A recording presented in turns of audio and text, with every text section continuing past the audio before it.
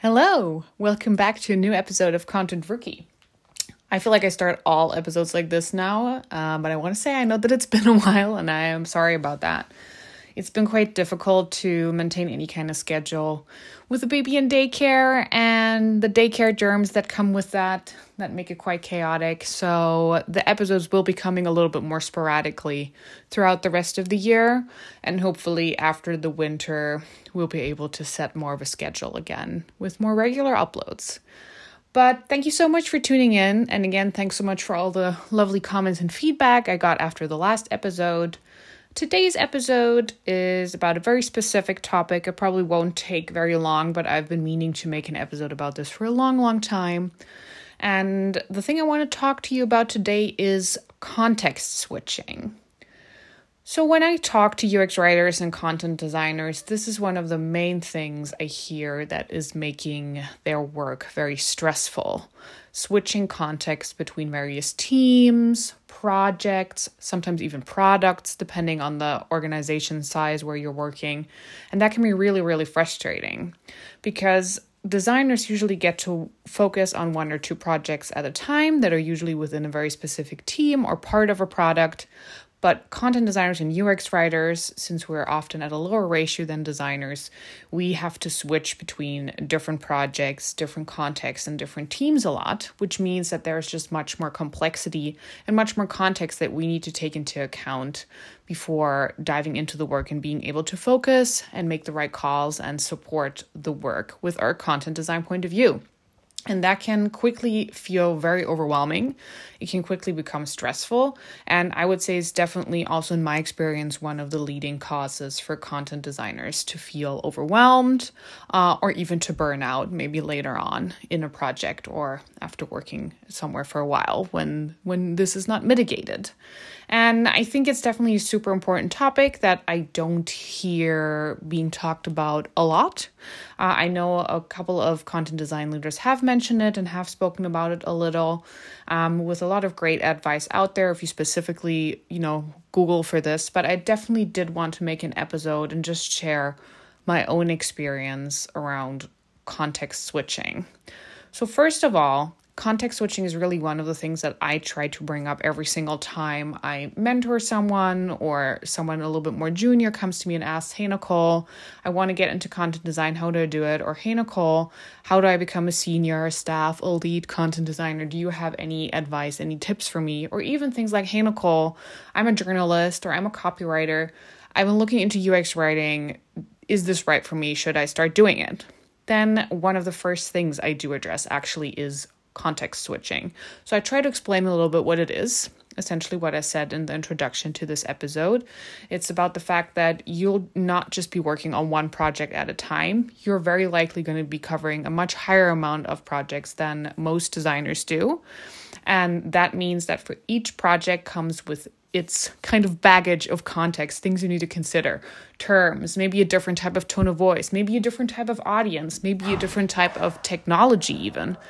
And different parts of the user flow, of course, also come with different context. You may want to consider things like what type of tone you want to apply to the voice here.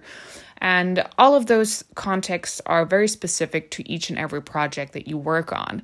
And if you cover a lot of different projects, quickly those contexts add up in your head. And as much as you try to document and ask the right questions, it can feel quite overwhelming to remind yourself, okay, now I'm switching to this project. After a 30-minute meeting about this project, I'm talking to another team about their project. So I have to consider a totally different context. And that essentially is what context switching is, that throughout your workday, throughout your work week, even throughout, if you look at it on a quarterly basis, you're going to be working on a lot of different projects with a lot of different context, and oftentimes you're going to be switching context several times a day. And that can become very difficult. And the thing is, as content designers, as UX writers, context is one of the most important things that we need to take into account before we make any kind of decision. Because as we always preach, it's not just about the microcopy. It's not just that we look at a sentence and we're like, oh, we should just write it this way because ABC. The context is what helps us make that decision. Should that sentence even be there? What needs to be in that sentence? What voice should that sentence have? What tone should we apply? Where should the sentence be displayed? Things like that. All of those calls that are a fundamental part of our job can only be made if we consider the right context. And then besides this, of course, we're also responsible for creating a lot of context. For example, we might own tone and voice writing guidelines. We might own a term sheet or a glossary. We might own things or know about things like information architecture or have thoughts on how to write notifications or what kind of information hierarchy to use. And all of those things are additional context to our work as content designers and UX writers that we take into account for every little project that we work on, and even just singular frames in each project. So that's a lot of context. And of course, I can already hear the voices in the back. UX designers will say, and UX researchers will say, and a lot of other people, maybe engineers, developers, they also feel like this. They will say, yeah, but that's the same for all of our jobs. And I definitely agree. It's not about saying that you don't all operate in a large amount of context, but it's about the specific challenge that UX writers and content designers often face, is that we have to switch that context so quickly across a much wider scale. Again, not just between projects, but often also between various teams that we cover, sometimes even between various product spheres. So you'll be working on a flow that will be displayed on an Apple Watch, and then 30 minutes later, you'll be looking at a different flow that will be displayed on TV, and 30 minutes later, you'll be working on some kind of backend app, and 30 minutes later, you'll be thinking about the end consumer and working on a consumer-facing, let's say, web application. So there's a lot of different contexts that we need to take into account, that we need to pull together, and that we switch between. And as you can tell by how few breaths I took in trying to explain this in the last couple of minutes, you can tell that this can very quickly become quite exhausting, and there's a lot to take into account. So first of all, let's all take a moment. Deep breath. It's fine. It's normal. We all go through it, and it definitely is one of the main challenges of the job, in my experience. And what can you do to help yourself when you have to context switch a lot? So first of all, the thing that has helped me the most is to really learn to manage up towards the people that help me prioritize my work, and to make very clear to them, hey, this project has a very heavy load of context. I think I will spend a lot of time figuring things out for this. There's a lot of things this touches upon and that I have to take into account. Hence, this is actually a bigger scope than you may have estimated for me, and it will take me more time, and it will mean that I have to decline some of these other projects that you'd like me to work on. I know this is very easy to say and can be very difficult to do, but you really need to build that confidence in your ability to scope out projects, and in your ability to be able to say, hey, there is too much context here. I can't do it all. So really managing up and making very clear and being transparent about when this is happening, when maybe a project is a bigger scope than others may see, trying to clarify that and show that clearly to leadership or to your manager can really help you to then be able to say, I need to focus on this. I need to decline some of the other things. Another thing that I like to do is that depending on how your company does planning, they may do quarterly planning, they may do yearly planning, they may have teas, different kind of ways that they do their road mapping. Try to get involved in that early. Try to figure out what the priorities are from other business functions and design functions early, and then break them down for yourself. So I like to have a spreadsheet where I have all of the projects that I'm expected to work on, or that I might be expected to work on over the next X months. And I break them down by priority, and I try to learn a little bit more about them and try to scope out how much content design value I could add. So how much impact would this project have? And at the same time, how much time would it take for me to support this project? Because those two things can be quite different from each other. A project might have great content design impact, but maybe actually not need to take that much time from me because there's a very clear context and the scope is very clear, and it has a very just clearly defined boundaries in terms of what we're going to look at, what we're not going to look at.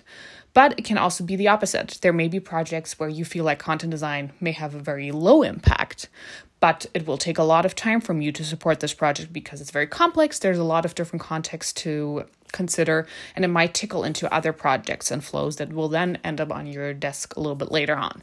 You may not always want to decline those projects either. Like, honestly, I take on a lot of these projects as well because I rather make sure that I fix something like this where maybe I'm not going to have a huge impact as a content designer, but it will make my life easier later on when other flows where this will have impacted them a little bit land on my desk and I want to have an impact there. So something like that, I think just really scoping out things for yourself, considering things like the context early on can be really, really helpful.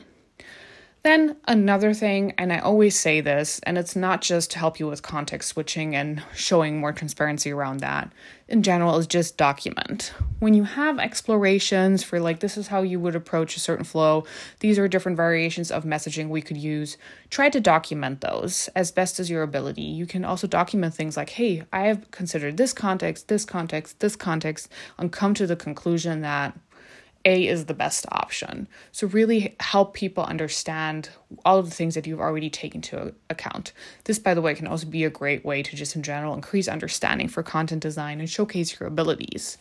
So I really, really recommend doing this. I specifically also love doing this whenever I'm in discussions about naming, what we should name a feature, what we should name an entity, bringing in all the different layers of context that should go in such a decision oftentimes is the thing that in the end then helps content design get a little bit more responsibility and be taken more seriously when it comes to naming something, or maybe, pushing back and saying we shouldn't name this. So definitely document. And then, of course, you probably saw this point coming when you saw the title of the episode. But the key to not getting burned out by context switching is saying no. Because that's the one main skill you need to learn. And if you realize, hey, like there's a lot of things I'm already thinking about this week, even if your bestie at work is sending you a small request, that will be additional context. You need to be able to say no. You need to be able to say, hey, I know this is a small thing, but I've already spent all of my brain power in thinking through these other concepts, and I just can't do this right now. If you can deal with the fact that I can maybe work on this next week when I have a little bit more space, then we can do that. But right now I can't do it. Say this message a couple of times, practice it. You can also practice writing it out. I've practiced writing out Slack messages a couple of years ago when I first started trying to set better boundaries. It really, really helps, and you will get more comfortable with it. Highly recommend it. And so the thing specifically that I want to talk about here is these quick fixes, small requests, where someone might Slack you and be like, hey, can you quickly come up with a different way to say this one thing? Can you quickly fix the sentence? Can you quickly help me with this error message? It's very easy, or at least for me, my response often is to just say, yeah, sure, I can do that. And I drop whatever I'm doing or whatever I'm thinking about, and I just try to quickly help out. Terrible habit. Terrible habit. I highly recommend you don't start doing this if you don't do it yet, because what it does for me is it disrupts my focus on whatever bigger thing I was focused on, and that was very likely a higher priority than what I'm fixing now. It often takes a lot of energy for me, even if it's a quick fix, because it has to be done fast and okay, they're expecting this quickly, so I actually don't have time to properly think deeply about this and take into account maybe the level of context that I would like to. And usually it ends up being a quick fix that isn't even ideal because you haven't had the time to really focus on it, consider everything that should be considered, and you're not even really happy with whatever suggestion you make. So I highly recommend you get better at saying no to those things. One of the things that I think a lot of content design teams do now to mitigate these small and quick requests is concepts like office hours, where people know specifically every week or every other week, or even twice a week if it's a bigger team, there's a set time in their calendars where when they have quick things and small things to do that they need content design or UX writing support on, they can just join that session and get it done right there and then. And that really also helps keep the scope small. When you're attending those office hours or you're hosting those office hours, you know exactly what to expect. You can make space for that kind of work in your brain and in your heart or wherever you need to make space before you start the session. And it can really, really help you, again, focus and know exactly, okay, now I'm going to get a bunch of small things. We can do some quick fixes here in that session. It's going to be a lot of context. But after that, I'm done with those. And I'm going to focus on my main priorities again, where I'm likely considering various other contexts that have nothing to do with whatever people are going to bring to the session. So I highly recommend looking into a concept like office hours or something similar to help you mitigate a lot of small requests. And it has really helped me in the past also feel better saying no. to people where I'm like, yeah, I understand this is a quick fix, but I just don't have the capacity right now. By the way, the word capacity, I'm pretty sure people that work with me hate it by now, but I've started using it because for me, it's not often that I don't have the time to help you. It's not that I don't want to help you. I definitely want to help you, and sometimes I might even have 5 minutes to help you. But the thing that I don't have is the capacity in my brain, the capacity in my heart, the capacity in terms of all of the different contexts that I'm already thinking about because I'm working across 17 projects at a time. And that's why I like to use that word, because I feel like it's the most accurate term to use here. I've also seen other content designers use the word energy. I don't have the energy for this right now. I think that also works, but I think energy is something that is often maybe associated with a little bit more emotional aspects. You may not want to go there at work. So yeah, maybe use the word capacity or something similar to help respond to those requests. Yeah, those I think were mostly my main tips. And then I think the last point I definitely want to make, and again, this is something I say specifically to people who come from a different background but are considering a career in UX writing and content design. Context switching really can quickly become overwhelming, and it isn't for everyone. Certainly there are people that thrive with this. They get adrenaline rushes from context switching and quick wins, give them a lot of dopamine, but there's definitely also people that specifically struggle with this just because that's how they are and who they are. And for those people, it can be very, very difficult to mitigate the stress that a lot of content designers and UX writers feel because of context switching. So I do want to say, I think this is one of the things that makes our job very difficult. And I think it's one of the things that you really need to question yourselves. Is this something that I'm good at? Is this something that I can handle? Is this something where I can, for myself, build practices to help me mitigate context switching? And only if you're very honest to yourself and the answer to all those questions is yes, then, go full on in, transition from whatever you're doing now into content design and UX writing, you'll probably be fine. But if you can't answer those questions with a yes, and you're not working in UX writing and content design yet, then maybe, just maybe, I'm not saying this for everyone, I always say everyone can do it and I'm open to everyone, but you may want to consider this because maybe then it's not for you, because I definitely think the work will feel more stressful for you in the long run if this is something you struggle with. And I've shared this in previous episodes, but one of the reasons why I kind of thrive in a context-switching context, I don't know how many times I've said the word context in this episode. Please do not take shots whenever I do. You will probably die. But for me, it's, I have ADHD. So for me, context-switching really gets my brain going. Like, it's something I love to do. But again, that doesn't mean that I don't get overwhelmed. It doesn't mean that I don't get burned out.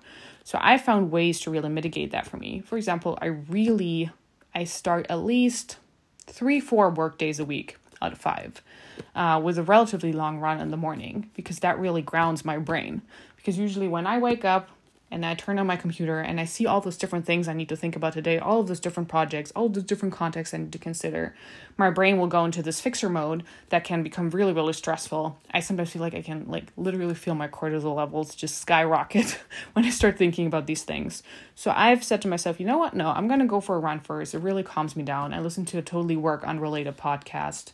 And it really gets me in a much calmer headspace and gets me ready for the day. And I'm much better at, setting my boundaries with projects, dealing with switching contexts, and creating better work. So you may also just want to look for strategies that help you with that, to just mitigate the stress that definitely will come with all the context switching that UX writers and content designers have to deal with. And that was a very long monologue, but that is today's episode. And I hope that there's something valuable for some of you in there. I've been getting a lot of questions about context switching and the overwhelm that comes with working in the field. So I did want to make an episode. Again, I say this a lot, but this, of course, is mostly based on my experience. And I'm a biased person, like all of us are. Other people may have different experiences and different ways to solve this. But I did think it was a good topic to talk about. Let me know what else you want me to talk about. And again, there will be more Content Rookie episodes soon. I can't give you a date because I simply don't know which germ we're going to contract next in daycare. But again, thank you so much for listening, and thank you for sending questions and feedback. And I hope you tune in again next time. Bye-bye. This is Nicole from Content Rookie.